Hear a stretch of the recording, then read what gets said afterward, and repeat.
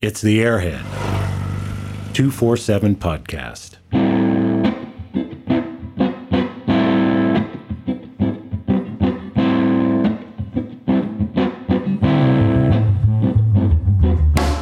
The Airhead 247 podcast, powered by Wedgetail Ignition Systems, state-of-the-art ignition for your 247 Airhead. Proudly made in Australia by motorcyclists who love their BMWs.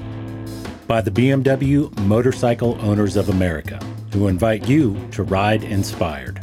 And Boxer2Valve.com, the premium supplier for all your Airhead replacement parts.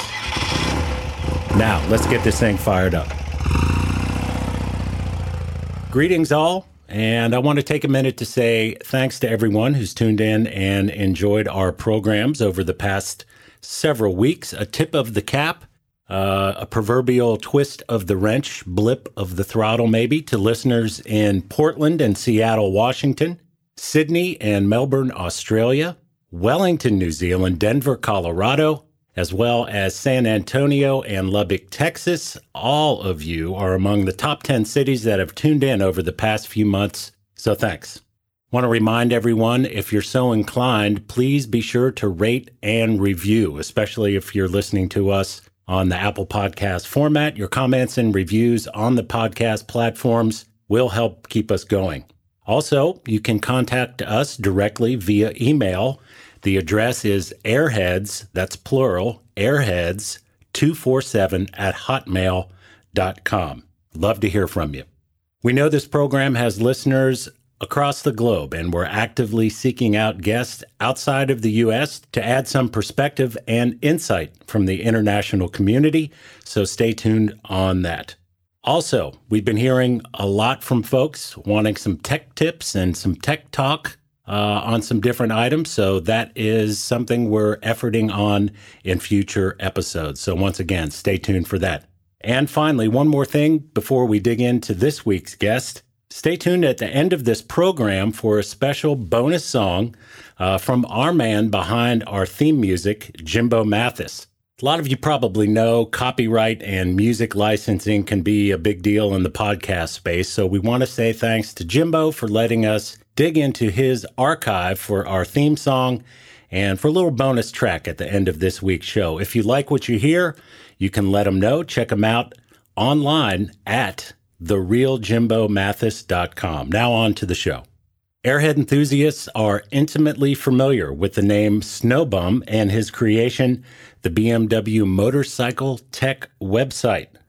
The site is a vast collection of common and esoteric Airhead information, as well as a repository for Snowbum's musings on any number of topics. There's a lot to get into this week, so let's get right in. It's Robert Fleischer, a.k.a. Snowbum, on the Airhead 247 podcast. We're on the line with Robert Fleischer. Most people know him as Snowbum, and let's just dig into it right here, right off the bat. Tell me your introduction to Airhead motorcycles, and I know this can also include the Slash 2 series, but what was it that got you interested in these bikes right off the bat? Well, that's a really good question, and I've asked myself that a number of times.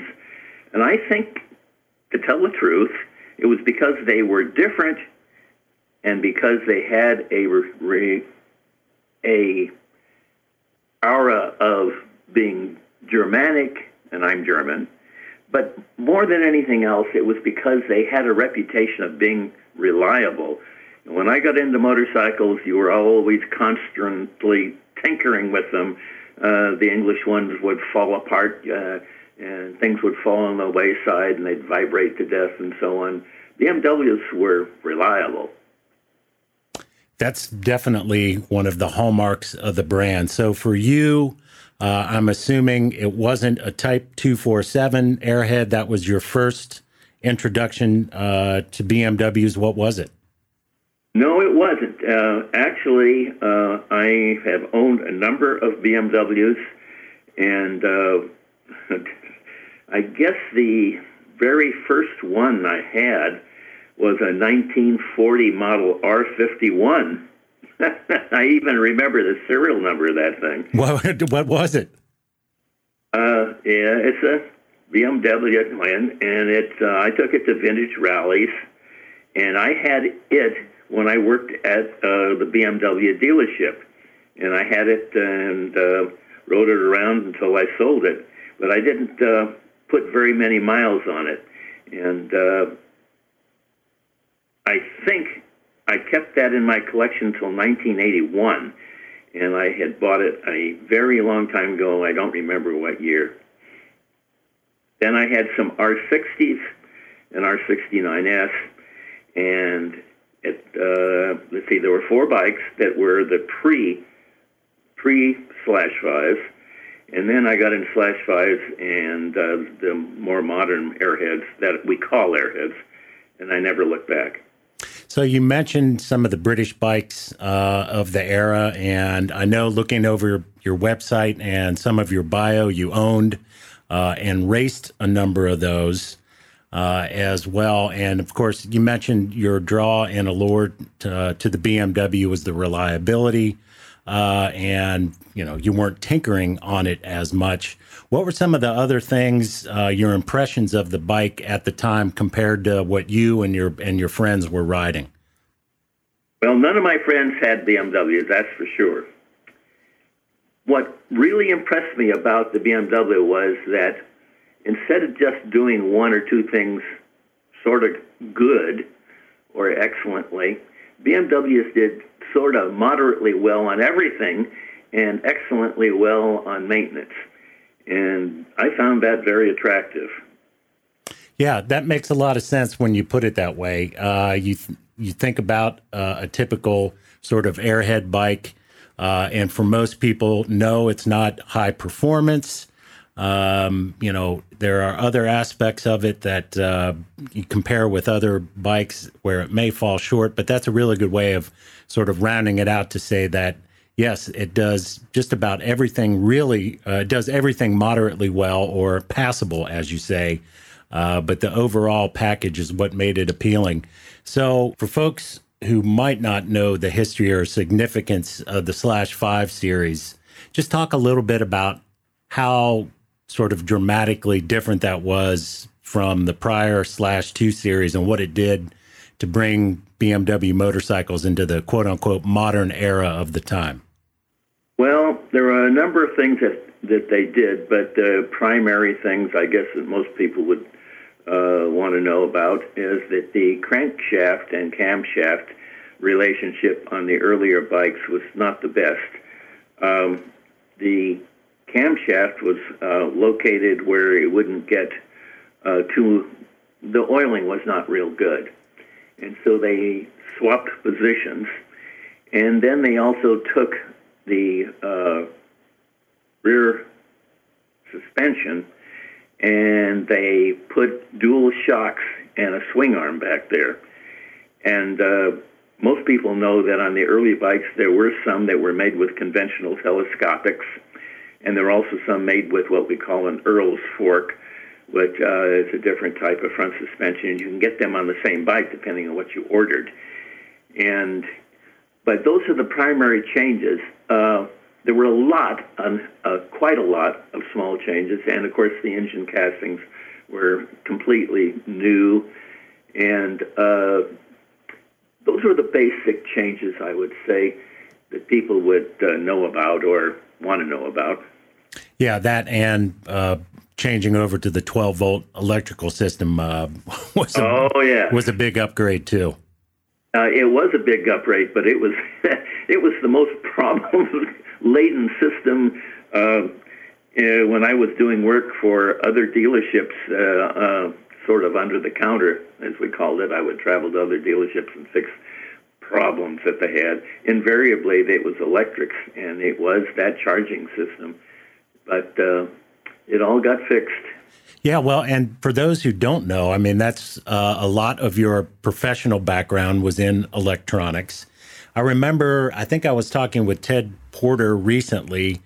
He told me one of the big foibles he noted on the early /5s was the fact that there were no fuses. People would crash and there was no fuse for the brake light. If they crashed on that side, on the right side, I guess it were, the whole wiring harness or much of the wiring harness could get toasted as a result of something like that. Yeah, there were some of them that, let's just say, they burned down. Is that there weren't any fuses. That's true. And in the middle of production of this the Slash 5, which ended in 1973, they did put 2 fuses in the bike that covered just about everything you needed to have covered, and that stopped that problem. There was one other problem that probably I should mention.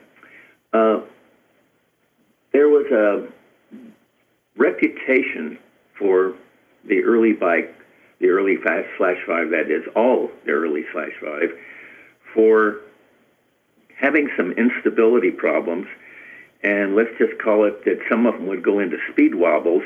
If you were going fast enough and carrying the wrong type of load, and I'll explain that in a minute, these things could get into wobbles that were uncontrollable, at least as far as the rider was concerned, who was not cognizant that this could happen. And BMW solved that problem for the most part by lengthening the drive shaft. They welded in a piece on the drive shaft and changed the rear structure a bit so that the wheelbase was a little bit longer, and that solved the problem. The problem that was mostly being caused by excessive loads back of the rear axle, rearward of the rear axle, and particularly people that put fairings that were mounted to the front fork rather than the frame of the bike on.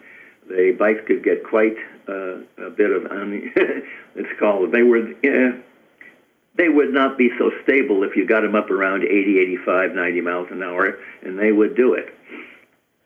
So that was solved. BMW made changes, as you probably know, every year. We kept those bikes in production for a long, long time. They did, yeah. And getting back to the short wheelbase, I mean, you do bring up a couple of really good points there. The fairing notwithstanding, BMW bikes, I think, at the time, then, maybe even prior to, and of course going forward, were used by a lot of guys for touring. And as you mentioned, an improperly loaded bike, I mean, you can imagine, I'm assuming back in those days, we didn't have the most appropriate gear to pack things, the saddlebags and whatnot. So sometimes guys would probably have backpacks and sleeping bags and, 12 packs of beer just tied and bungee cord to the back of the bike, which didn't help the stability a lot. Yeah, you were absolutely right. It's not just the weight. It's also the size, the mass of things on the back. That didn't help at all. They were surprisingly stable if you had a passenger, okay, but there are limits, and I happen to like how the short wheelbase handles. I think it handles better, but that's me. Yeah, and you'll hear that from a lot of guys. You mentioned riding the twisties, so to speak, or doing some spirited riding. Some folks prefer a finely tuned short wheelbase for that particular reason. Yes, and some improvements can be made by changing the rear shocks and doing a little twiddling on the inside of the front suspension, and they could be made to handle rather well, even on a racetrack. People would look at that, that old BMW is up here, it's not going to do anything good against my Triumph or my BSA, and then you would dust on by them. That was always fun for racers. Yeah, I've seen there's a bike builder in Japan. He goes by the moniker 46 Works, I think is the name of his shop, but he does vintage racing, and a lot of the bikes he uses for the vintage races are BMWs and Guzis, and the majority of them are short wheelbase bikes, I think, for that exact reason. Yeah. Go ahead. One of the BMWs that I thought right out of the box handled rather well was the later model, which called an R80ST. And it was a nice model, and it was produced very roughly the same time the first GS. And I'm sure you know about that bike changed. That GS changed motorcycling. Yes, indeed. Well, maybe we'll dig into that a little bit more. And yeah, a little sidetrack there on the ST. You know, I've never owned one. I do own a early '80s GS, but I've often heard from riders who own those or who have owned them that the ST is just one of the more spectacular handling bikes of the Airhead run. And I guess that has to do with just the really sweet combination of the frame. You had a smaller front wheel, a couple inches smaller than a GS. The engine size sort of balanced right, and they really apparently got that right. Yeah, it was a fun bike to drive. I put a number of miles on. I never actually owned one of those, but I wasn't married at the time, and I rode the pants off of one for a while when I was fixing one up for my girlfriend. She had one of those. She also had a R65, but that's later history. Yeah, that's a little bit later in the run. Before we move on to a couple other topics, I want to backtrack and get out the weed whacker and just ask you really parenthetically here. So you mentioned the first /5 bike you saw was in Venice. Tell me a little bit about living in Venice around that time. I guess, I mean, I was right when the /5s came out. That's the year I was born, so I'm dating myself here. But all that being said, that was a kind of a unique time in music and cultural history. How did you fit into all that back then?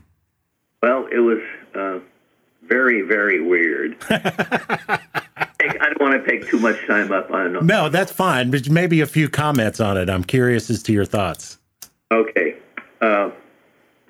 I lived in West Los Angeles with my parents up until I was 14 and a half.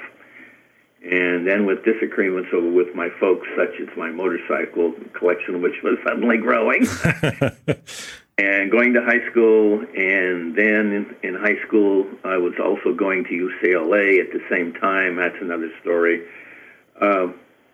I was really sort of a rambunctious kid, rebellious, too, in a lot of ways.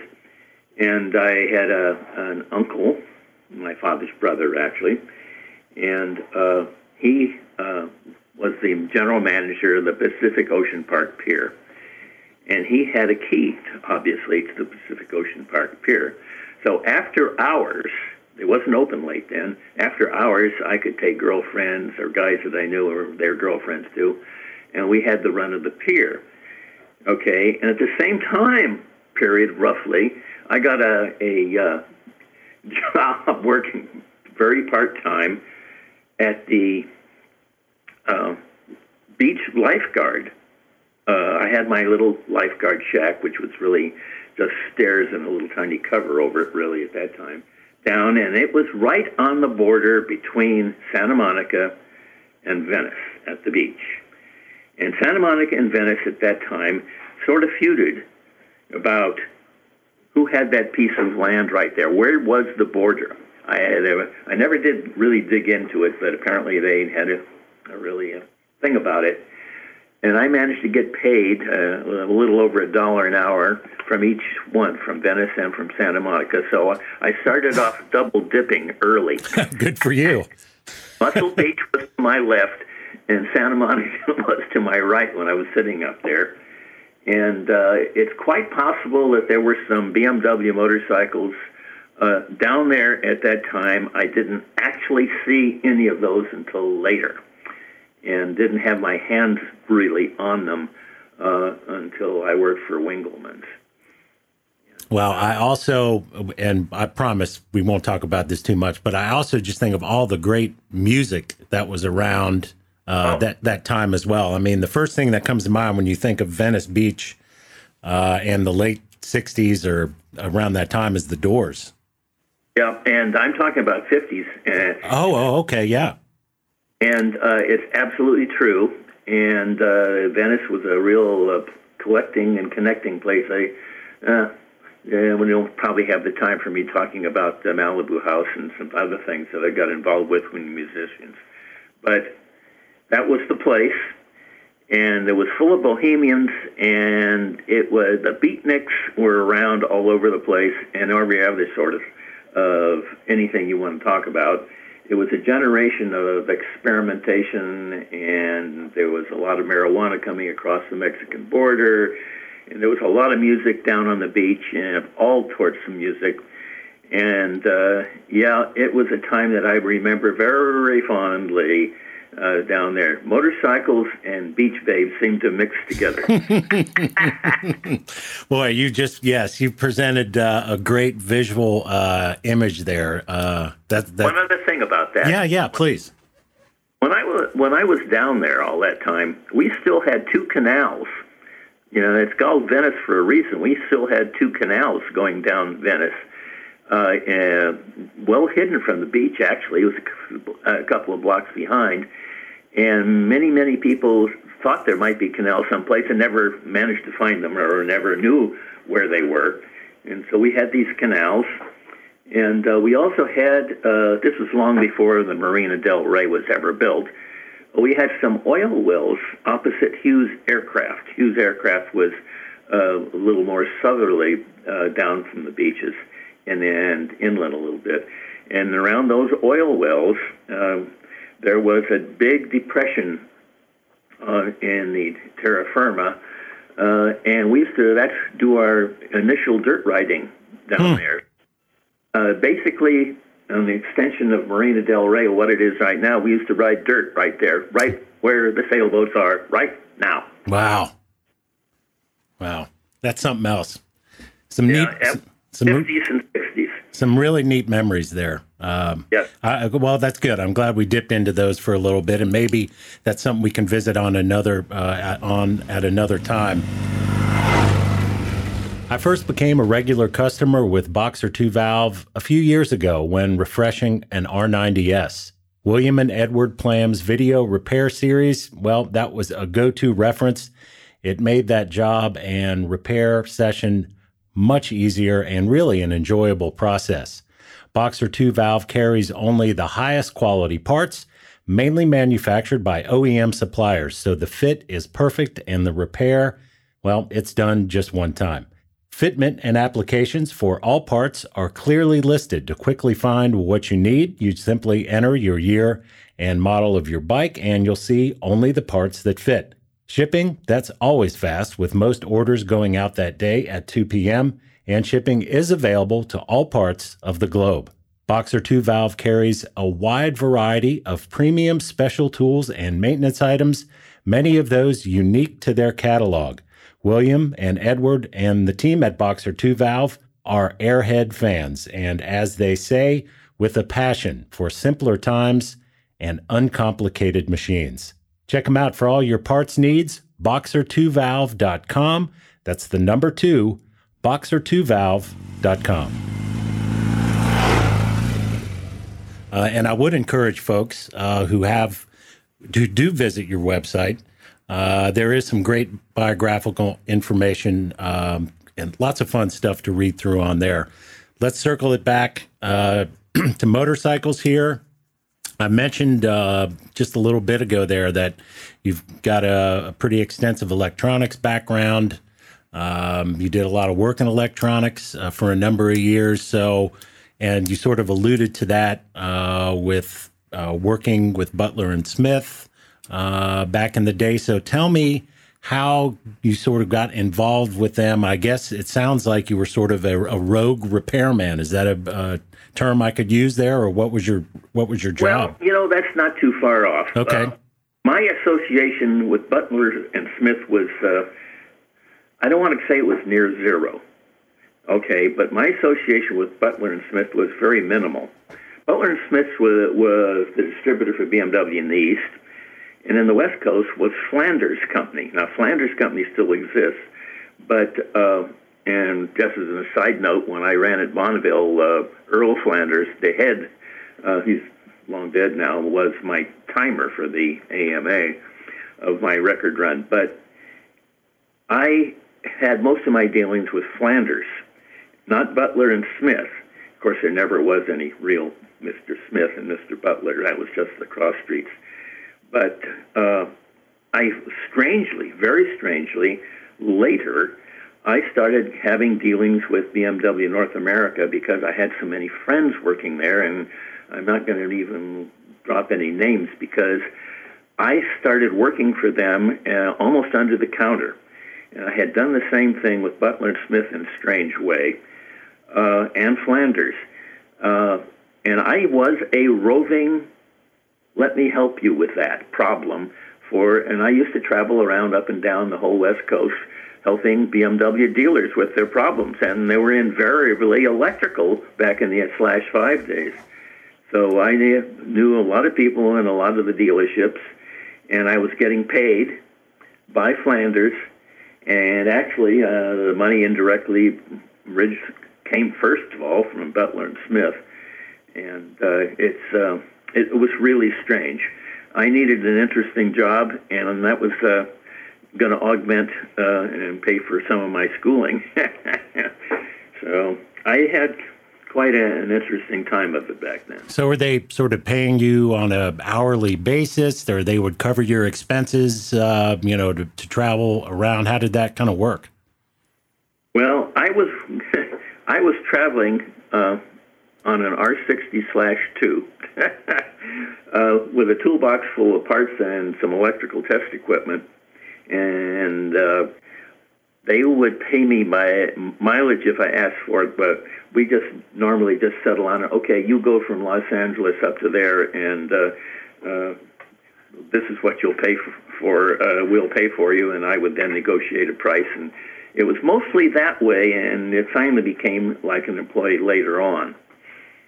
But it was a strange situation because they didn't have anybody else doing this type of thing, and people are getting into problems, and they didn't have proper books. They finally got out some factory manuals for the /5, and BMW's service manuals assume that you have been to the factory schools.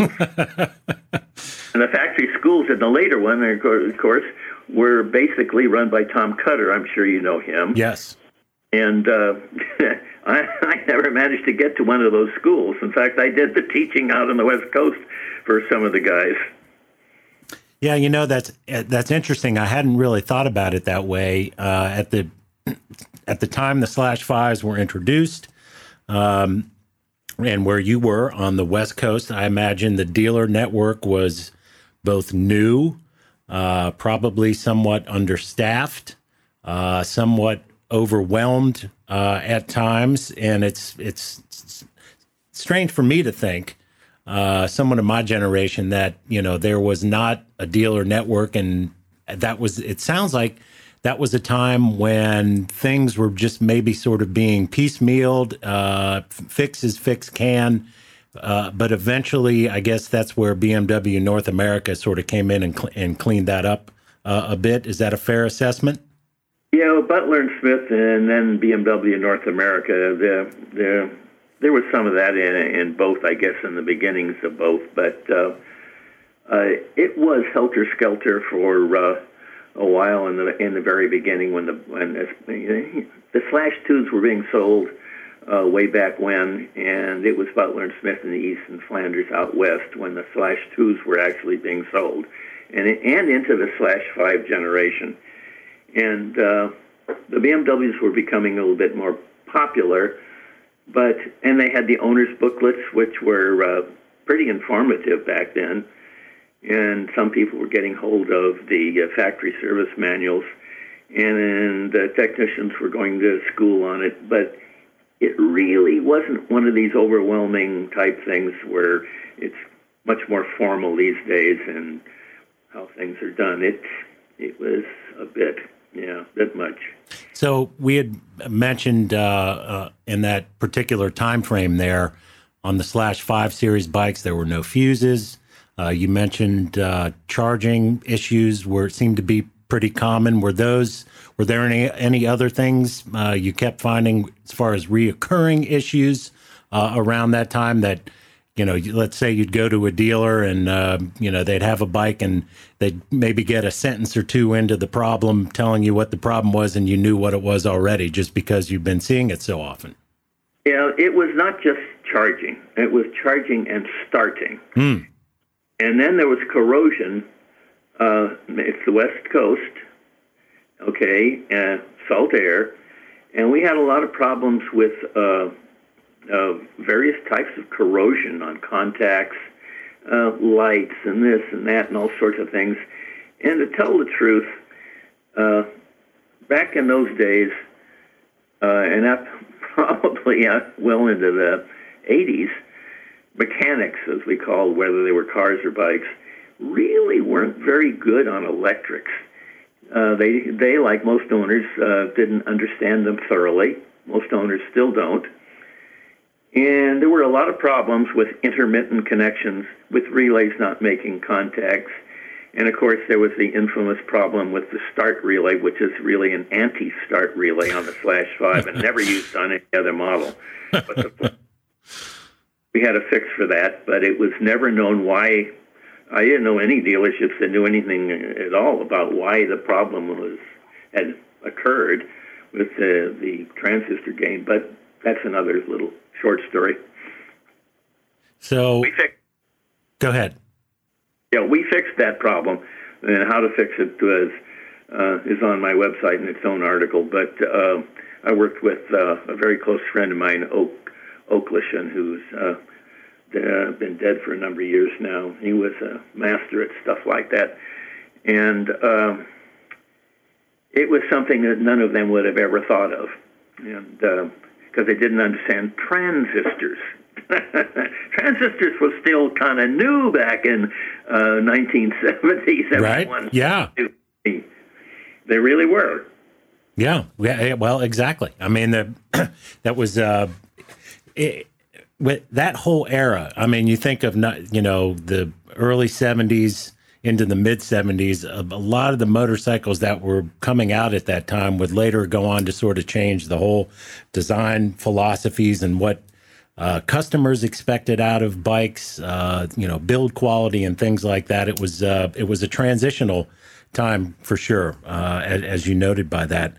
And speaking of that, and going along those lines a little bit, so let's sort of move forward in the timeline here, your timeline and the BMW motorcycle timeline. Tell me some of your impressions of how BMW was evolving during that time. So as we're moving out of the Slash 5 into the 6 and 7 series, obviously you're still involved with the bikes. Was your work with BMW NA and dealers, had it continued on through that series? And just talk a little bit, if you can, about how BMWs were evolving during that time. Well, the bikes were constantly being improved, and little problems that had been there or occurred were constantly being fixed. That's one of the big selling points, I think, of having a reliable product. But overall, I would say that with the distributors and with the dealers too, knowledge was increasing steadily, and whatever the problems were mostly being handled pretty directly. Although I will say that Germany was not so accepting of the fact that there could be anything wrong with their motorcycles. Yeah, but there was more formality to things, more literature. The dealers were getting microfiche that covered all the parts and all the service information that was being distributed. There was better factory manuals, and this just continued on.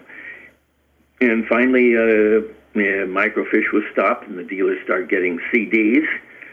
That's entering into the modern age a bit. And that had to be, you had to have a computer to, actually get into those.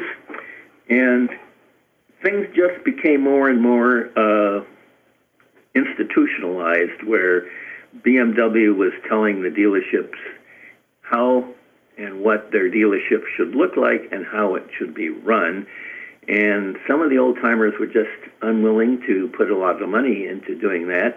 This particularly happened with some of the dealerships that were only selling a very few bikes every year. And BMW wanted their motorcycle dealerships to sort of be something like car dealerships, a flashy showroom, a really nice building, a really nice-looking service floor, and this and that. In other words, to be something that really looked nice. And building the brand image, as it were. Absolutely, brand image. Yes.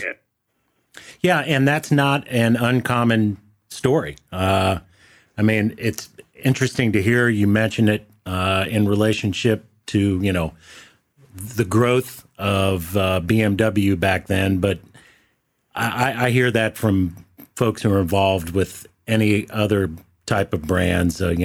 Guys I've known that have had smaller Harley Davidson dealerships have been bemoaning that same fact for years, and a lot of folks just get tired of trying to keep up with it. Yes, I think that's very true. The old folks, I've kept up with it pretty well, but I'm getting pretty old myself now, and of course I don't work for a dealership or anything. And but I would say that things are, in the long run, things are probably better for the customer, but the bikes are so full of electronics these days, there are limits to what the customer can do, and that really became prominent about not quite before the end of the Airheads, and now it's difficult for the private owner when they got a problem to dig into any of that electronic stuff too deeply. Some of it, and analyzing things somewhat, but it's gotten really off the wall. Yeah, it has, and I think exactly the same thing for cars. Yeah. Well, you bring up a good point, and it'll be a good transition here in a minute to talk about your website, but you're entirely correct. I think the allure of the Airhead series, the Type 247 engine, for guys like me, you, and most men and women who are into the bikes, is the fact that there are still parts available. Most of the systems you can work on yourself. And when you're in over your head, thankfully, there are still a lot of specialists available where you can send a transmission or send your heads off to. There's a great support network there. And so I think that's helped continue with the popularity of these bikes for a number of years. And I'm going to just be honest here. I mean, one of the big things that's helped me and a lot of owners is your website. And let me just say, this is the first time I've had a chance to visit with you. Let me just say thank you on behalf of myself and many other people for taking the time to build that. Let's get into that. So the first thing I just want to ask you about on that is, you launched it in the late 90s. Was this sort of the impetus for this was, okay, I've gathered all this knowledge. Part of your personality is to annotate and as I think, what was the word you mentioned? Expatiating tendencies. Yeah, I have tendency to be verbose. Right. So I guess all of that sort of came to a head and boom, although it wasn't the great bang, but that's kind of how the website got off the ground. Is that right? Yes, mostly. I wanted to be sure that my various notebooks and my knowledge that was not in the notebooks was passed on to future generations, and I wanted to be the website to be a little different than anyone else's was going to be. And from that idea, what I wanted to do was to have articles that had all the small details rather than all the gross details. I wanted one that, it's going to be maybe more difficult to wade through an article, but everything you wanted to know about any particular subject was on that website. And I did, I think, pretty good at it. But like I say, it's verbose. So I realized later on I'd have to make a few simple articles, and I started in making some simple ones too. Yeah, and the great thing about it is I was talking with Jeff, our producer, and it sort of explaining to him the website and why it's so valuable. And you bring up a great point there.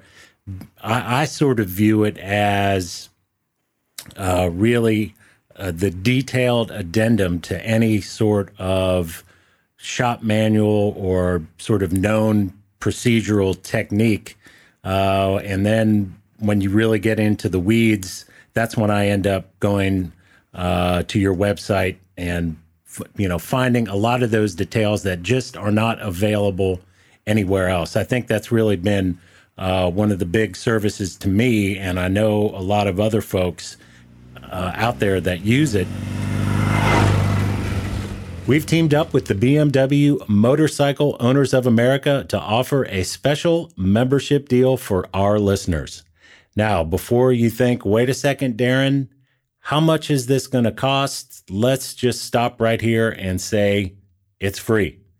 This is a complimentary 1-year digital membership for Airhead 247 podcast listeners.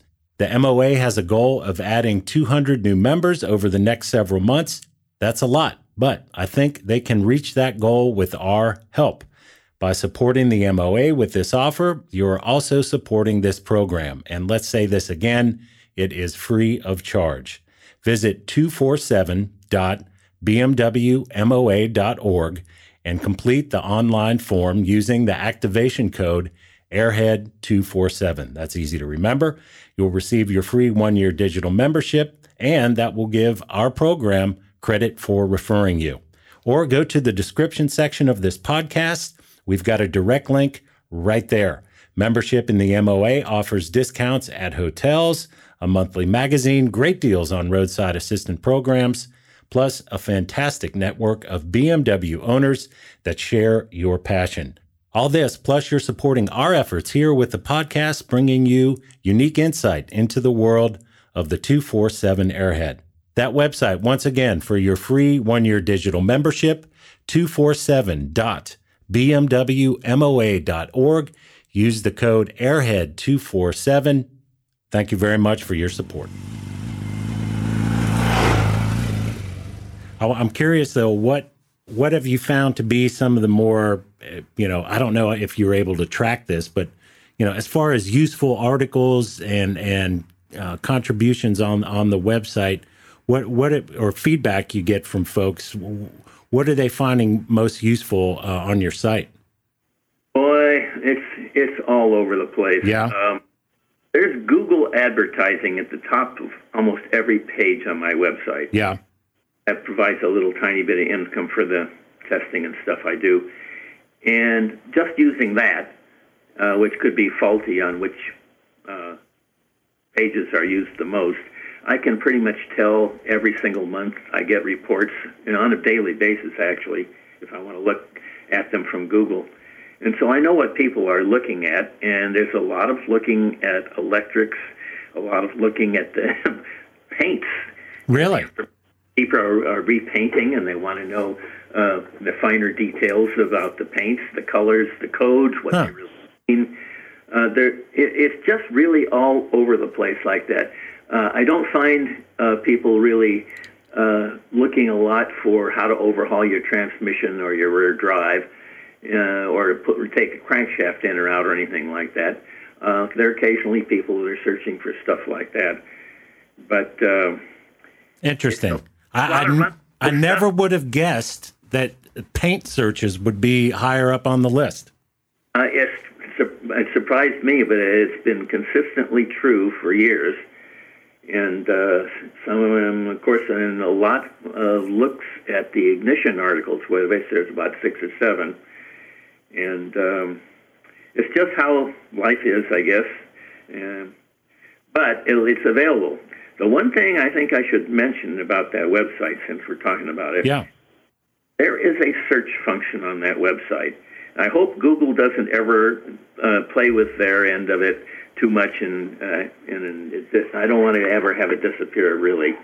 It's based on Google going through and indexing everything that's in my site. And Google does it for me. And if somebody can just bring up that search page, they can look for 1, 2, 3 words, and that page will when you click with your mouse or this on the screen, will immediately bring up a little bit of Google advertising at the top and various sources, and then all the stuff that's on my website that pertains to the subject you're looking for. And it is a very powerful search engine. It's a lot better than the one I tried to design for myself. So that's your advice. That's your advice to folks who are either new users or returning users. Is that search function? Yeah, and there's one other thing I want to mention, because this has come up recently, and we're still trying to figure out how to fix it. All my website articles have a name. And if, for instance, let's say the ignition article, it's https:// BMW Motorcycle Tech.info / and then the name of the article. Right. When I did this website, I didn't know everything there was to know about websites, that's for sure. Still don't. But I capitalized some letters and make them easier to just flash on the screen and be able to be read, and didn't capitalize others, and didn't realize that computers respond to anything after that slash after the domain name. And so if somebody goes after / ignition and the I is capitalized, they will get the ignition article or the oil article. But if they have a lowercase, they won't find it. It will return a 404 error. That found. Now, this isn't overwhelmingly found on the site, but my suggestion is to copy the address of the page you're looking at, keep it as a bookmark if you wish, or however. Right. Copy what I put it near the top of the page as the address, and don't try to type it in yourself so you won't mess up. That'll keep most people out of trouble. Okay, that makes sense. And now tell me if I've been, if I'm leading folks astray here. A lot of times what I'll do is just in the basic Google search engine, I'll just type snow bum and then whatever I'm looking for. And it comes up pretty quick that way too. That is true. It does. The search engine, however, the way it's incorporated into my site is more powerful. Okay. All right. Fair enough. All right. Now, I'm not a journalist by trade, by any stretch of the imagination, but I don't think I would be doing my job correctly here. Tell me about the design, the fonts, and all that stuff that people seem to gripe and moan about. It doesn't bother me at all, but do you still get comments about wondering why you've got, size 7 red font here and different yellow backgrounds there, or do you even care? Well, I do care. Back when I was building the website initially, I was using colors for emphasis. Yeah. And I did get complaints about the too many changes in fonts and too many colors. And so over a period of years, because it takes time, there's a couple of hundred articles in that on my site. Over a period of years, I have been changing that, and there's very little of that actually left anymore. And so that's pretty much a dead issue. There'll be some title changes that are maybe in color, and definitely larger fonts, and there's usually 3 fonts.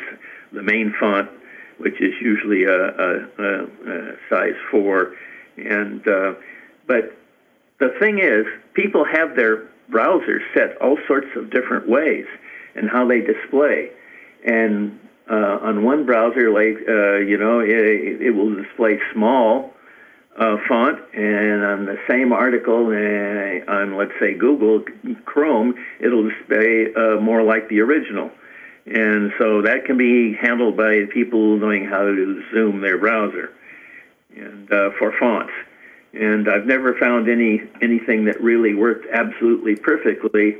I did put some code in my articles to make it more compatible with mobile devices. And if every single article has got the code for the viewport up at the top, so that they'll display on handheld devices.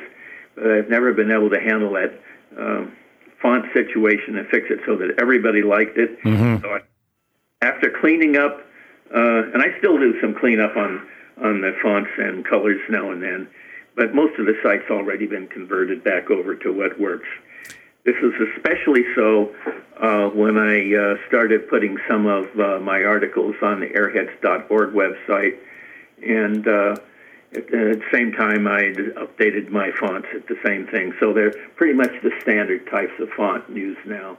Yeah, and let me jump in and say, yeah, I've noticed that because I'll check if I'm reading an article, I'll check out on the bottom there and see when it was last updated, and that's how often a note you'll make there, cleaned up for clarity or something along those lines. Yeah, and clarity can also be, how I say something, so that maybe I think, or somebody has noted, hey, this I don't understand what you really meant by this particular paragraph. And they'll tell me what it is and what's not, what's confusing. And the website's been pretty stable. I do work on it every week, but it's been pretty stable. I use a 14-point Arial type in most everything that I do. It's either bold or not bold. And there used to be a lot of Times New Roman in there, or Calibri, and Calibri because it uses less ink. Yeah, there you go. So the people spoke on some of the font and things like that, and you listened. Oh, anyway, go ahead. Fair enough. Yeah. So I also want to ask, kind of along those lines, have there been controversial articles or things that you've posted where you've gotten a lot of pushback from folks? No. Surprisingly, huh? That's always surprised me. I thought there was going to be some really big pushback on some of the things that I had written, and it surprisingly did not happen. For example, what were you expecting something like that on?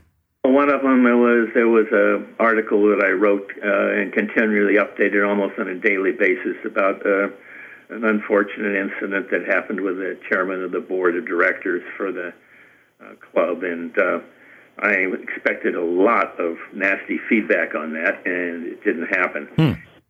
And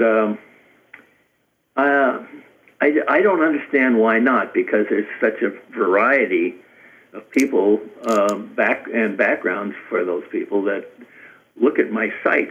I know how many look at it every month, about 15,000. But there's been the occasional comment, and there's something else that's always surprised me. I get reports from Google and from the server that runs the website on people that are not finding what they're looking for.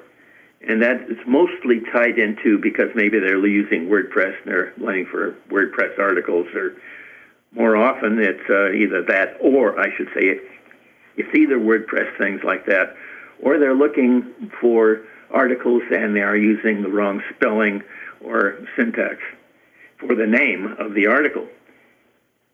And I prominently say in my website in various places, hey, you got a problem? Contact me, and here's where you can find my email address.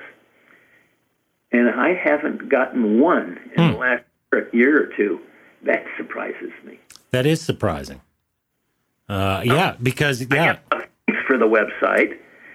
Okay, and occasionally somebody gets me one and writes me a comment, hey, you really need a comma, or that's the wrong part number. And boy, do I like those. They're easy to fix. Yeah, right. No, yeah. I mean, I see that at the bottom of the pages sometime, or inviting folks to do that. So, okay, well, I mean, that just tells me it's been curated and reviewed and looked over a number of times. So that's you're on the right track there. I want to. Website's been up for over 20 years. Yeah, exactly. So a lot of folks are wondering what's the future of this webpage going on. So I know now recently when I've logged on, I see the vintage BMW motorcycle owners logo at the top.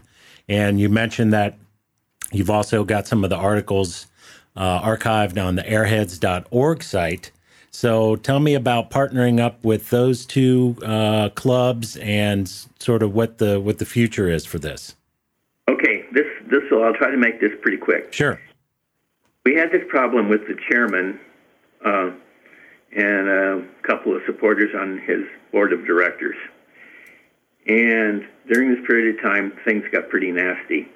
And the membership of the airheads.org group, the club itself, dropped off. And it was the primary source for Airhead knowledge besides the Airheads list on the internet, which is actually very immediate and has a lot of good people on there. So I contacted them. I'd always had some articles on their website, and I said, hey, I'll add a bunch of things to it, make it more valuable to you, and I'll edit some of my articles and put them on your site to help the membership rolls. And they agreed, and that's what I did there. As I got older and older and started having some medical problems and so on, I decided that I really needed a website group that were going to be around a very long period of time, that had a different way of looking at things in the club, and were unlikely to have the so-called club's website change hands and change the way they were doing things so often. And there'd been 3 changes over the years that were massive, and some smaller ones, and I didn't like them too well. So the Vintage Club and I got together, and I signed a contract with them, basically an agreement, informal, and but it's binding. When I pass away, or at any time that I say so, before that, they get my website with the copyrights removed. So they basically own my website. Okay? And they generously offered to host my website, which got me out from under the thumb of GoDaddy, who was my host. GoDaddy still handles a little tiny bit of a thing like the registry for the website and domain. But other than that, the Vintage Club is going to get my website. That's really the easy way to say what it is. They will have the rights to all my articles, and they will basically own the copyrights, or the copyrights will be removed and they'll make them for themselves, whatever way you want to look at it. They have the website. It's theirs after I pass away.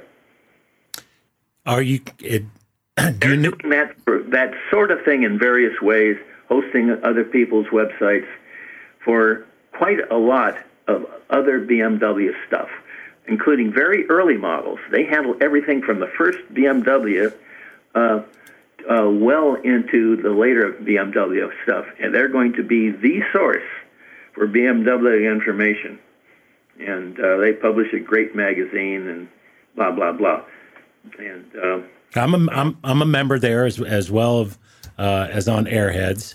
I want to ask you 2 follow-up questions on that. The first one is, I think a lot of folks are wondering, is your website going to end up behind a paywall at some point? I don't know. It's up to them, whatever they do. It could very well be behind a paywall or not behind a paywall. I don't even know what it is right now, because it's hosted by them. It's accessible by them from the banners that is top of every page on my website. There's the Vintage Club's banners, and you can click on it. And if you're not a member and you can get through and see my stuff, well, there's my site. But is it going to stay that way forever? I don't know. Yeah. Yeah, I know a lot of folks are, sort of, I don't even know how to do this, but I've read, where people are sort of copying or making an archive for their own personal use on their computer. Do you have feelings on that? I don't really mind at all that people are making copies, okay, to keep. I happen to know of 2 dealerships that have copied my entire website and printed it and have it as a sort. One of them told me, "This is our Bible right here," which really pushed my ego to the limits. I mean, my head was going to explode with excessive ego hormones. But yeah, I don't know. Whoever does that does not get the latest information, because I work on this thing weekly. We find little tiny errors, little things where things should be cleaned up, and it's sort of like a life's work, if you will. Yeah. And so I don't know. My guess is that anybody that's working on one of these bikes in a few years from now is going to probably want to go to the Vintage Club, whether they have to pay for a membership or not. And my site will be there in all its glory with a few changes. Probably they have a very good webmaster there, and he's been of help to me, that's for sure, because I don't know too much about server level stuff. And there'll be some changes to, maybe they'll remove everything that had to do with me personally and so on from my site, and that's fine. But it'll be there, all that technical knowledge, and as long as the club exists, it will be in perpetuity. That is our agreement in writing. That's good. Did you talk with them or discuss about who would be the technical advisor or updater, if that's such a word, when you're not around? Yeah, it's going to probably be the webmaster for whenever and however. We didn't set that up formally, but their webmaster is a very knowledgeable guy, and he's done some wonderful things with that site, and is doing a wonderful job for me. And he gets on things. So let me be clear. President, where is a go-to guy too. So let me be double clear on that. So really what I'm asking is, as far as tech updates, somebody wants to, are there going to be submissions that'll be reviewed, to update information? Really at this point of the game, is there any new news in, setting the valves? I don't know, but I don't know. Yeah. Okay. Yeah, I'll be dead. And I haven't made an agreement, whether from the grave or not. How that's going to be done. Okay. I want to leave on the broadest possible leeway and not put a bunch of restrictions on them. They know what I've got. They know what they're getting. And the way it's written up, they're going to leave their... The way it's written up now, and I don't expect that to change, yeah, they're not going to change anything that has to do with my tech. Fair enough. That's the quote of the day there, Snowbum. I'll be dead. Yeah. Yep. I would expect that if somebody gets hold of them and says, hey, this part number, so on and so forth, isn't correct because BMW has changed the part number or this or that or something, they'll look into that and say, okay, and put a note in there. Maybe they'll put it in big red with candy-striped letters or something. That's funny. I want to touch on this and then get you out of here on a few bullet point quick fire questions. You mentioned airheads.org, the Airheads Club, vintage BMW motorcycle owners. There's also BMW motorcycle owners. There's, various clubs and things like that. Just some of your thoughts on when the personalities and politics get in the way of the wrenching and talk about the motorcycles. I'm not asking you for specific details or anything, but that seems to be a common issue I run into. I don't get involved in it, but I just see it sort of happen frequently, and it gets a little frustrating from somebody like me who tries to stay on the outside. And you can imagine how frustrating it is for me. Yes. I have been a moderator and still am a moderator on the Airheads list. And we've just been going through a bit of a problem between basically two members. And I sometimes have to crack down. That's sort of how clubs are. It destroys some clubs, but luckily my fellow moderator and I seem to see eye to eye on things like that. And the Airheads list has been going on for a very long period of time, and it'll probably continue for a very long period of time, and we have some very knowledgeable people on it. And some of whom I think you've probably interviewed or going to interview. And there are forum styles. There's a forum style information available. I'm not much on forum styles, but there's one on the airheads.org. There's one on BMW Motorcycles of America. There's a forum style.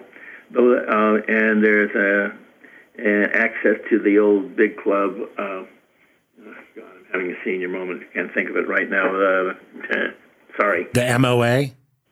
Not MOA. That's the one I just mentioned. Oh, okay. Anyway, those are fairly minor, especially BMW MOA. It's got one thing on it, Airheads and so on. But for people that want technical information, and they want it right away, either the same day or the next day, whatever, the Airheads list is probably the best source because of who's on it and the fact that there are quite a number of members that hang out there. And there's other clubs around the world. There's so much information out there. The internet, the internet can be really, really good for things, and it can be rather rotten for other things. Facebook is particularly a rotten place for some things. Technical knowledge. A lot of people just want to get on there and sort of either vent or it's a social gathering, and I can say anything I want to say, even if I don't have a BMW. You'd be surprised how many I've traced down that that get on a list and start talking and know what a BMW really is. Yeah. And the one from Australia is pretty good and interesting, and but I don't think I want to get into specifics. No. Lord knows I've been exposed to enough of those, and if I look in the mirror, I see another one. Well said. Well, I just mentioned that because, it's not unique in any stretch of the imagination to fans of the motorcycle, to any particular Airhead club. I think a lot of that is just unique to the internet forums and chat rooms and the human condition, as it were. You just run into those things everywhere. I think one of the things that maybe we're sort of skirting around here is what is the future of clubs and what's the future of such as the Airheads Beaver Club or, let's say, anything to do with Airheads. Yes. And I see it getting to be more towards a peaky type thing, and maybe then drifting down smaller and smaller. And a few of them of these various clubs around the world, for Airhead, for instance, are going to fade away, and there'll be fewer of them, but more concentrated ones, and it'll be much more of a very specialist hobby area over many, many years to come. I really would expect that 30, 40, 50 years from now, there'll still be Airheads Club around.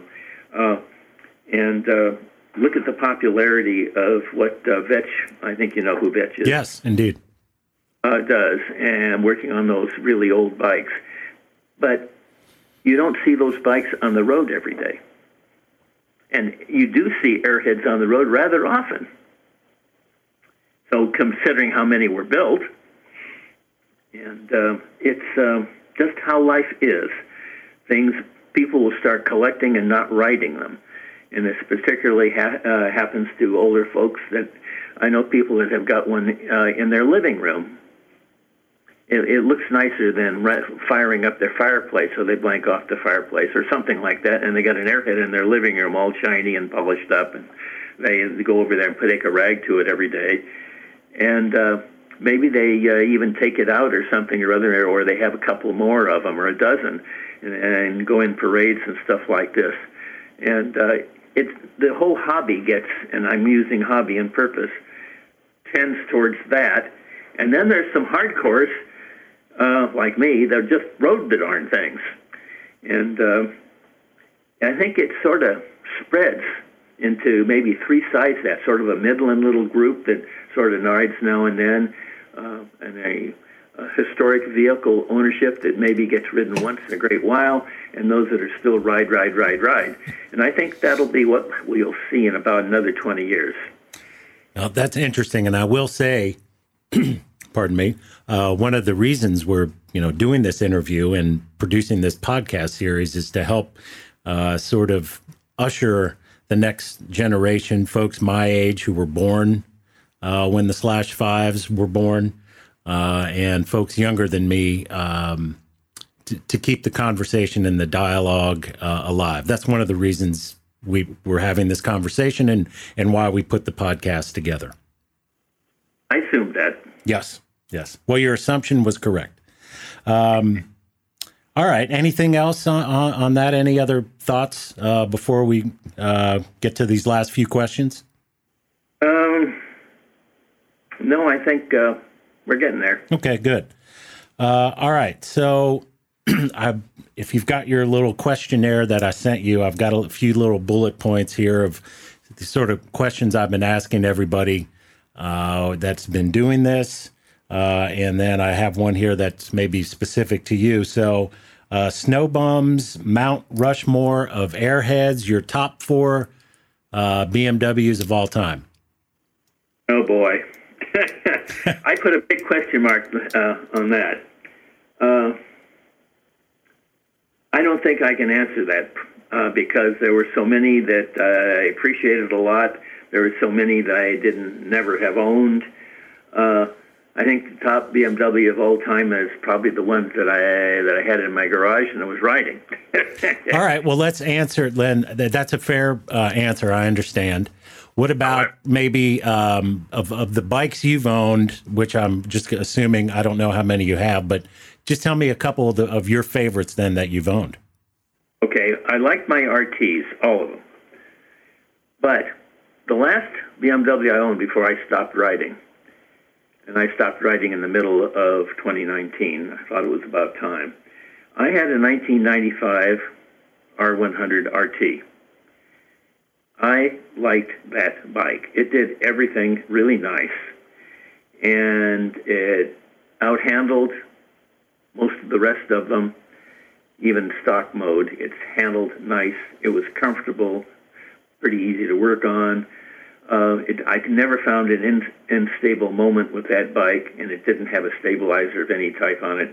I thought BMW had it together on their last bike, and I thought, I rode one, I liked it, I found one, I bought it. Was that the classic black and gray model? No, it was red. Oh, okay. Oh, that's right. Yes. Now I remember seeing that on your website. Yep. I liked that bike. And I also liked way back when that R80 ST. I liked the first R80 GS. It was fun in the dirt, and that was the beginning of essentially the adventure bike era, which BMW really did bring about. I mean, there were a lot of we called them privateers, that sort of built up their own bikes from various other bikes, and especially the English ones, which are quite competent, way back when, and, back when Steve McQueen, for instance, was riding and we were all riding down in the beaches and so on. But those weren't produced by the factory, and you take them out of the box and go ride. Those were heavily modified more than most people think. And I still like the English bikes, but the BMWs are so comfortable, they're so competent, and they handle everything except the extremes really well, and they're quiet. Yeah, you mentioned your last bike, the RT. That last of the Airheads run, I've owned a few Mystics, R100 Mystics over the years, 2 different ones. And some people, especially with the Mystics, will give that, sort of the quote unquote part spin moniker. They slam some parts on there from other bikes, from K bikes. And, to that I say, whatever, it worked. But it was a guess, and it was a disguised guess. It worked well. Yeah. Yeah, it worked great. My only complaint about that particular bike was, I'm just a touch over 6 feet, and it was a little small. It was a little bit small for me, but no, I understand why you really liked your last RT. I mean, and really, if you think about it, at the end, sadly, by the time, I don't want to say they had figured everything out, but those last 90s models, everything had gotten ironed out, and then all of a sudden, well, we're done making them. Yeah, it was disappointing. Everything pretty much got ironed out by 1985, and there were just some little tiny things left after 1985. And I've done a rather large amount of miles, not as many as quite a few people, but I've done some miles. And I've been to Alaska. I lived in California, and I been to Alaska 7 times. And I always picked one of the RTs because it gave you some weather protection, and they were reliable and easy to work on. And I never had any problems. But then again, to be honest, I was pretty serious about regular maintenance on the bikes. That's why I didn't have problems. Well, that can't be understated, can it? No, and the maintenance doesn't have to be anything super special that only Snowbum knows, and only he does, and he's probably there every 10 minutes doing something. Absolutely, it's not true. It's just the regular normal things, and of course, checking out those electricals and a very fine, literally with a 5-inch magnifying glass. I went over the bike every 6 months. Yeah, well, I do that frequently. I'll mention this just as a personal note. Where I live here in the Ozarks in Arkansas, so I don't have a paved driveway, and I have 3 water crossings to get to my house. So I don't have a clean motorcycle after every ride. And at first, I found that kind of to be a pain, but I've tried to make lemonade out of the lemons there, and realize that, after every ride or two, I'll just go back and wipe the bike down and clean it. And you'd be surprised at the little things that I find that need attention that I probably wouldn't have seen otherwise, just from taking the time to wipe the bike down and clean it. So I understand what you mean. Yep. All right. Snowbum's one big change in the Airhead model. You could go back in time and make it not happen, a circlip, whatever. What would that be? Oh, boy. There's been 2 things that BMW did, not just one, that I would like to go back and fix. Okay. If I had a chance to go back and put my finger on those engineers over at BMW. We have the 1981 through 84 wrong valve seats. And, yeah. And why was that particularly troubling for folks who don't know? Because they had a good system to start with, and when they should have known, these people are engineers, they should have known that they had the wrong valve seats when they changed over for a white gas or unleaded. Was it partly the metallurgy too? It was the metallurgy. Okay. And I'm not sure about, thinking back over it, what else would be put in. The transmission circlip, I've always thought that was a big boondoggle. There was so many changes made to the transmissions inside that they've almost gotten to be a super specialist job. Now you got people like Tom Cutter and so on, and Anton and a few others that really know how to work on those things. And that was a real problem. I'll just call it the so-called circlip problem, but there was a lot of other things that went along with the whole thing. I would like to go back and make changes to how Getrag made those transmissions. The 5-speeds. Yeah. I've often, let me jump in here. I've often wondered if there was somebody at BMW Motorcycle in Germany who was responsible for that decision, and if they ever felt remorse and lost sleep over it. Well, I don't know. There's some changes that went along that people have always complained about BMW's transmission shifting because it made a clunk. Yeah. Now, the people that are complaining were usually not the owners, although new owners would complain, maybe. They're new to the BMWs even 20 years later, 30 years. But the press didn't like it. And the press, for instance, also didn't like the jack shafting that went on with the type of suspension that the later bikes had. So BMW brought out the monolever and then the paralever, and the paralever stopped all that, and the press was happy. Okay, so it's really, I don't know. It's really difficult to put my finger. There's so many changes that were made on the basic bike from between the end of 1969 in December, when the bike was first produced, and 1995 and a few into 1996.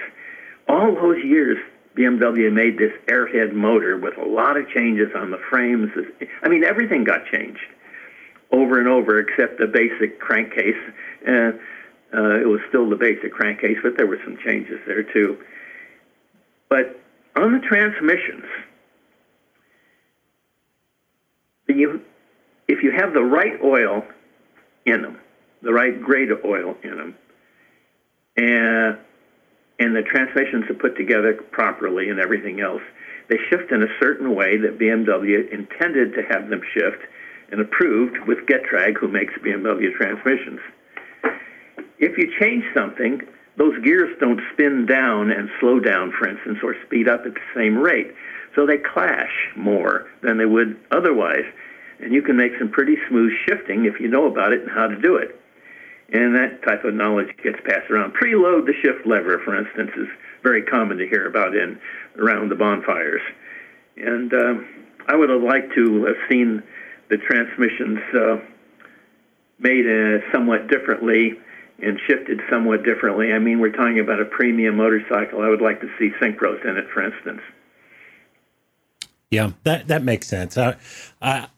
I hear that and see that from a lot of new owners when they buy, and they're experienced motorcyclists, but they buy an Airhead for the first time, and they're wondering what the hell is going on with this transmission. Is it broken?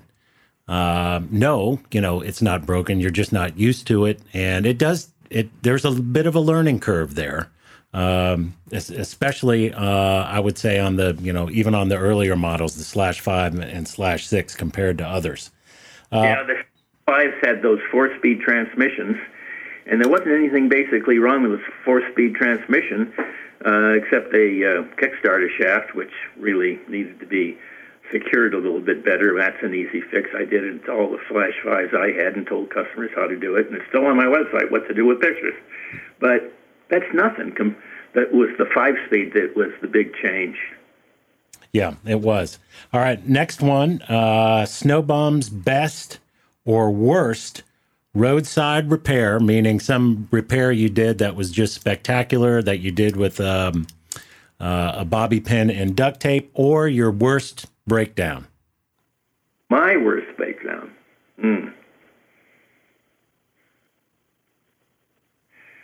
Well, I never had a really bad breakdown at all. There was one day when I got 4 punctures in the same rear tire, and finally found the problem. That was a weird one. However, I will relate a little tale here. Okay. Remember, I never had one of those big problems, okay, that you're asked about. All right. But I purchased a brand new Airhead from a dealership I previously had little contact with. And that doesn't mean anything. It had nothing to do with this particular dealership. That wasn't it. And I think this particular Airhead, which happened to be another R75.5, I've owned a number of them, the dealership was running a sale. And I thought, well, I've never seen them. They're in Southern California. They've never called me for any help with anything else. And so I'm going to go over and see what's going on and what the prices really are. What the hell I need a nice ride today. So I go over to that dealership, and I parked my motorcycle there. Which was at the time what? Another R75. Okay. They can't have too many motorcycles. No. And I bought a brand new one. Okay. And I left the dealership and jumped on a nearby freeway. And I didn't get 10 miles before the left cylinder cracked all the way around the base, and the cylinder came about an inch off the engine. Yeah, the whole cylinder. Wow. And that ended my ride. That was not a pleasant day.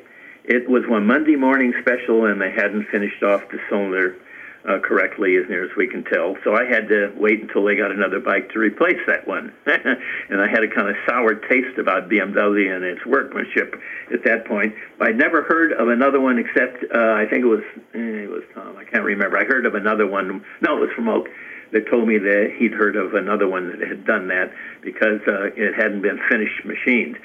That was the worst thing that ever happened, to have a cylinder just pop right off the the engine case. But I have never had any real serious problems other than a few tire flats. And believe it or not, in all the miles I've gotten, I haven't had very many flat tires. Wow. Yeah, if I remember, didn't you get like the 600,000 mile award or something? I did. Yeah. And before I quit, I had, near as I can tell, about 659,000 miles on BMW motorcycles. I never kept track of my race miles, it was just the BMW miles. And I do have the 600,000 award. And I had all the other ones they award you at 100,000, 2, 3, 4, and 5, and so on. They went with my bikes when I sold them that they were mounted to. I let the new owners have them. Oh, that's a nice piece of history to go along with the bike. Yep. And but that's about it, I think. I still love the bikes. I'd still love to have the room here to have one so I could, keep it up and ride it and so on. But I'm getting old. Yeah, well, that's understandable. All right, so I've got a note here, and I'm hoping this story isn't too long. I just have the words Willie Nelson story. Oh. That's going to be a wee bit longer, but I'll I'll tell it to you anyway. Okay. Okay, as I remember it. I had a electronics repair shop since I was 14 and a half years old. I still got that electronics repair shop. Okay, and it's been bigger, it's been smaller, but anyway, I like to work on the old stuff, but I work on old and new, and I've got stuff actually to do this afternoon. But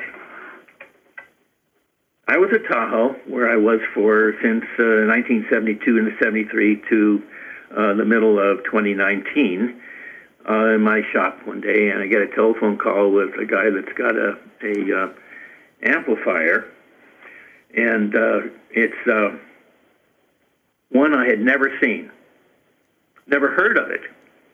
What was the brand? Do you remember? Hammond. Okay. And he shows up with this amplifier. It's got a blue face on the top. It's a top control type. It's what the musicians call a combo, and so on. And it had been bounced around. I probably fell out of his jet or something or other and fell out of his pickup truck, and who knows what. It was in bad physical condition. And it was very early transistorized unit using germanium transistors, which are very unreliable. They wanted to know if I could get it running, and I said, I can get anything running. And so I'll make this little story short because there's a heck of a lot more to it. But I said I could, and he said, the boss is going to be happy. Okay, and so I started on this thing and then got hold of him. He his boss was Willie Nelson. They were doing a show. We're going to be in town for 2 or 3 days or whatever. And I got on it right away and called up, told him what it needed, and asked him if he'd really like me to really restore this thing to really prime type condition. And yep, go ahead with it. I says, but it's going to really cost you. I says, it's a lot of work to do all this. That means changing all the transistors to silicon types because the transistor ones get noisy. There are a lot of old-fashioned noisy parts in it and stuff that need to be changed. You got to change the bias and all the circuitry to handle the silicon, and blah, blah, blah. I had to fix the case, do a lot of other work. Okay, well, I ended up doing a very, very considerable amount of work on that thing, and they were very, very happy with it. So anyway, I go to, I hope this is okay to say, relate the rest of this. Please, yeah, feel free. Okay, so I'm going to deliver it to them, okay, while down at Harris Casino. And I don't live but 5 miles from State Line. And maybe I should stay for a show is the way they put it. Okay. So anyway, he showed up, and because I wanted to finish up a couple little physical details, and he paid me out of a shoebox with $100 bills in this thing. And I mean a lot of them, hundreds and hundreds and hundreds. I think they ran their whole lives off of this shoebox. Anyway, he says they'd like to have me deliver this thing, okay? And so I deliver it down there, and the show hasn't started. The 11 o'clock VIP show hadn't started yet. And they said, how would you like to sit on stage? And I said, well, sure. Well, there's that cooler over there, and they're pointing to this, I think it's an 84 quart or whatever it is. It's a huge monster, biggest Coleman cooler, that you can sit on. And you sit over there, you'll be out of sight pretty much of the audience and enjoy the show and whatever. Okay, so I did this, and I was enjoying the show and blah, blah, blah, and talking with people there that I knew in the sound department and passing out business cards now and then. And the show starts, and the curtain goes down, and they're getting ready to do the main part of the show. And it's about to go up. And this very leggy Las Vegas showgirl type comes over to me. I was supposed to be sitting on the stairs originally, and I moved over to this thing because they needed the stage stairs. You know what those are. And she says to me, is I supposed to be with you tonight, honey? And I looked, and I said, you got it. But the other funny part about all this is that I got to work on the second one of these things. And this Hammond amplifier was extremely rare. The people at Hammond, when I went to it for parts for this other one, they insisted. We never made anything like that. And I said, yes, it is. I've got one here in my shop, and I've worked on one before. And they said, and I said, have you got anybody there that's, been around a long time with Hammond that might know something about it? Well, there's this guy that retired. He's in his 80s. And he lives about, I think it was West Virginia, if I remember right, or Virginia. And they gave me his phone number. Can you imagine that? They're giving me the phone number of a guy right. Apartment. That would never happen these days. No. I called this guy up, and he was very interested in what I was working on and one I'd worked on before and so on. Oh, I know about those. Oh, yeah? Yeah, we were going to do this, and we were going to do that, and then the company decided it didn't want to get into musicians' electronics like that. It just wanted to sell these big, huge 10,000-pound or whatever they were organs. And he says, I got all the parts and all the schematics and all the stuff for it. And I almost fell out of my chair. And he says, so what you going to do? And I said, well, like the first one, I'm going to change everything to silicon, rebias everything, and so on. But this one's got a bad drive transformer. The transformer is open. I need a new transformer. And he said, oh, I'll send you one. Well, he sent me two. And then he sent me a box of the most common part failures. Free. okay, and the schematics, the engineering drawings, the chit-chat between the engineering people on this. What a help. And so that's just a side note. Wow, that's great. So, yeah, when you mentioned Hammond, the first thing I thought of was an organ. Yeah. I wouldn't have thought that they made an amplifier. Now, I know most people, when they play a Hammond, they use a Leslie cabinet, the rotating horn cabinet. Oh, I've worked on a few of those. Yeah. But let me get back to the one quick follow-up. So you got paid, if I'm to get the gist of your story here, then you got paid in cash and other goods and services? Well, I got my dinner. I got my show. I had a very friendly person to spend the weekend with. Oh, well done. Well done. And for a long period of time, things were sent up by jet for me to work on. You imagine having your own Learjet and sending things from Texas, Austin, I think, Yeah. up South Lake Tahoe. I know how much, I'm a pilot, I know how much jets cost to run, and to Tahoe with a few items for Bob to work on. Wow, that's great. What a neat story and tie with Willie Nelson. I'm trying to keep the story as clean as I can. That was perfect. All right. Last question. I'm throwing a bit of a curveball here at you, but I'm asking everybody this, so I'm obliged. The question is, what oil does Snowbum run in his Airhead? Golden Spectro 4 20W50.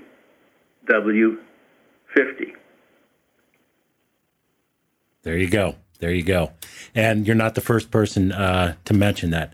Well, look, Robert, I really appreciate the time this afternoon. It's really been a treat talking to you, as I mentioned, having been on your website so many times over the years. I just want to say a heartfelt thank you, on behalf of myself and everybody else who's accessed it. You've really done a great service to the community, and I just want to say continued health and success going forward. And thank you for asking me to be a contributor to your podcast. You bet.